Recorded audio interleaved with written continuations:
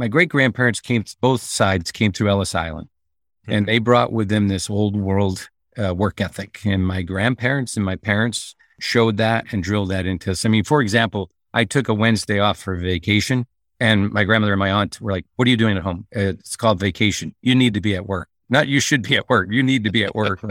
And so it was this over the top industrious generation that filtered down. And my brothers and sisters and I talk about it often because we loved that we were indoctrinated, into that work ethic. And so I never turned down like a second job. All right, if that's what works best for the league, I'm all after it. And the same thing when Deputy Commissioner asked, to go back and forth to Phoenix to help with the Coyotes and transition. So, for me, it is about, staying fresh and having something exciting to tackle, but it's also rolling up the sleeves and putting that work.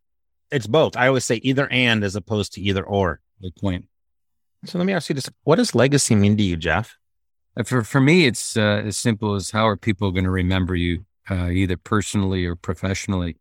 For me, listen, everybody's different, right? But I have stepped back here, a chance to step back and really look at my compass and look at my goals. And for me, I am going to keep my same goal as being a stepping stone. My late mentor, William E. Barnes, he taught me, why don't you take your personal goal for a legacy and make it your professional goal? In other words, be the stepping stone for your coworkers and get them to where they want to go. And where do you want to be in 3 years? Where do you want to be in 5 years? And how are you going to get there? But, it's interesting because you never truly know what kind of impact you had. But for me, it starts with the people.